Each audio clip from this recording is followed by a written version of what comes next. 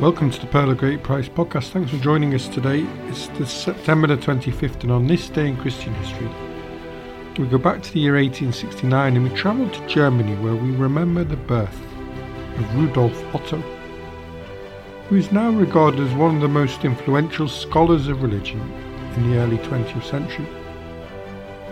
He's best known for his concept of the numinous, a profound emotional experience that he argued was at the heart of the world's religions. He elaborated on this in his wide-selling book, The Idea of the Holy, written during World War I, and when it was published it created an immediate sensation, and it was quickly translated into English and then Swedish, Spanish, Italian, Japanese, Dutch and French, all within 12 years. In the book, Otto moved beyond the holy as a concept of moral perfection, and he described an authentic encounter with the holy as Mysterium Tremendum et Fascinans, a mystery that is once terrifying, tremendum, and fascinating, Fascinans. This implied a twofold movement of attraction and repulsion which has fascinated psychologists and mystical scholars ever since. And this encounter with the numinous, which he took from the Latin word numen, meaning divine power, Otto felt was most strongly present in the Old and New Testament, but that it was also present in all other religions. His thinking had a profound influence on some of his contemporaries, such as C.S. Lewis, Paul Tillich, Karl Barth, and the Catholic theologian Karl Rahner. In a passage in the book, he describes the numinous as the feeling of it may at times come sweeping like a gentle tide, pervading the mind with a tranquil mood of deepest worship. It may pass over into a more set and lasting attitude of the soul, continuing as it were thrillingly vibrant and resonant, until at last it dies away, and the soul resumes its profane, non-religious mood of everyday experience. The numinous has its crude barbaric antecedents and early manifestations, and again it may be developed into something beautiful and pure and glorious. It may become the hushed, trembling and speechless humility of the creature in the presence of whom or what, in the presence of that which is a mystery inexpressible and above all creatures.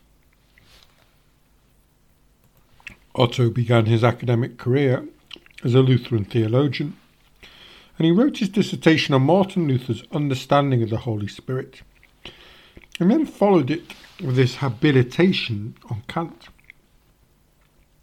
Looking at Luther's life, he was interested in understanding the distinctive character of the religious interpretation of the world, and then contrasted the naturalistic and the religious ways of interpreting the world, raising the question of whether the contradictions can be or should be reconciled.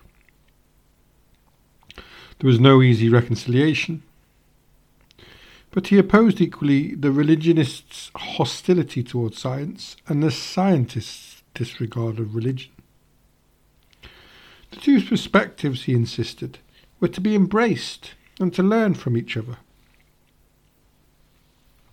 His exploration of Immanuel Kant was to specify the kind of rationality that is appropriate to religious inquiry.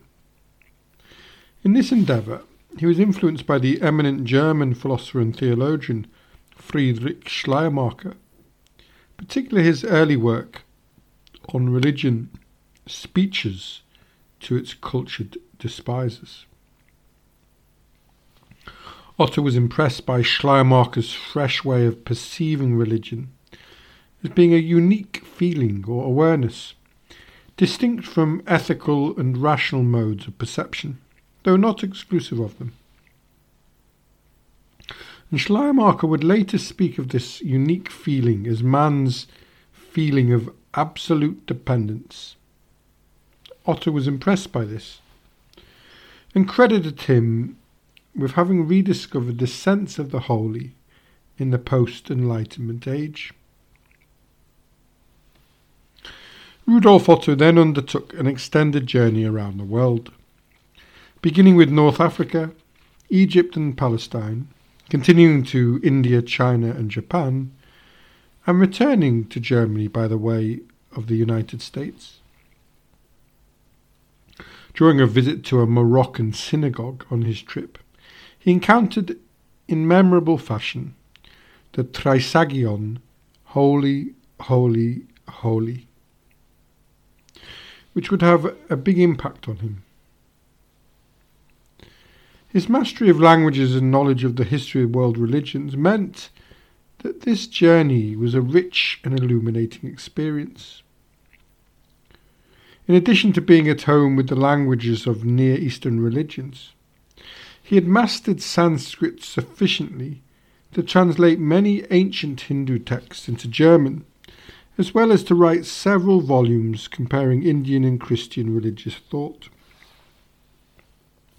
This engagement with India showed itself by the impact that Hindu theology started to have on his thinking. For example, his concept of the holy other had the meaning of God in his Christian theological studies, but at the same time, it semantically implied the ultimate reality of other religious traditions. Brahman in Hindu religious tradition, as well as God in Christianity. His attempt to identify universal elements of religious or mythic thought would later be repeated by thinkers such as Carl Jung and Mircea Eliade. See the podcast of September the 10th and July the 6th respectively. It was a time when liberal Christianity was stuck in an apologetic cycle with what was perceived as the continual onslaught of the natural sciences. And the influence of descriptive psychology can be clearly seen on Otto's attempt to describe the non-rational dimensions of this experience as Mysterium Tremendum et Fascinans. Otto eventually came to conceive of his work as part of a science of religion, which was divided into philosophy of religion, the history of religion, and the psychology of religion. However, his attempt to found religion on human experience had a mixed reception, with only Paul Tillich making significant use of Otto's ideas. However, the concurrence of neuropsychology, cognitive science, and the study of religion that took place in the 1990s returned in significant respects to themes that had interested Otto. And neuropsychologists such as Eugene Dakili and Andrew Newberg have studied religious experiences that are reminiscent of Otto's numinous experience. That's all from the Pearl of Great Price today. Thanks for listening. Join us tomorrow if you can, as we look at a national fast day declared by Abraham Lincoln during the outbreak of the American Civil War. To make our archives easier to access, we've started to group our podcasts into themes. So if you can visit www.pogp.net, the third group of podcasts is on art and architecture, and it's going up this week, from Grunewald to Van Eyck. If you'd like to give any feedback, you can email us on pogppod@gmail.com.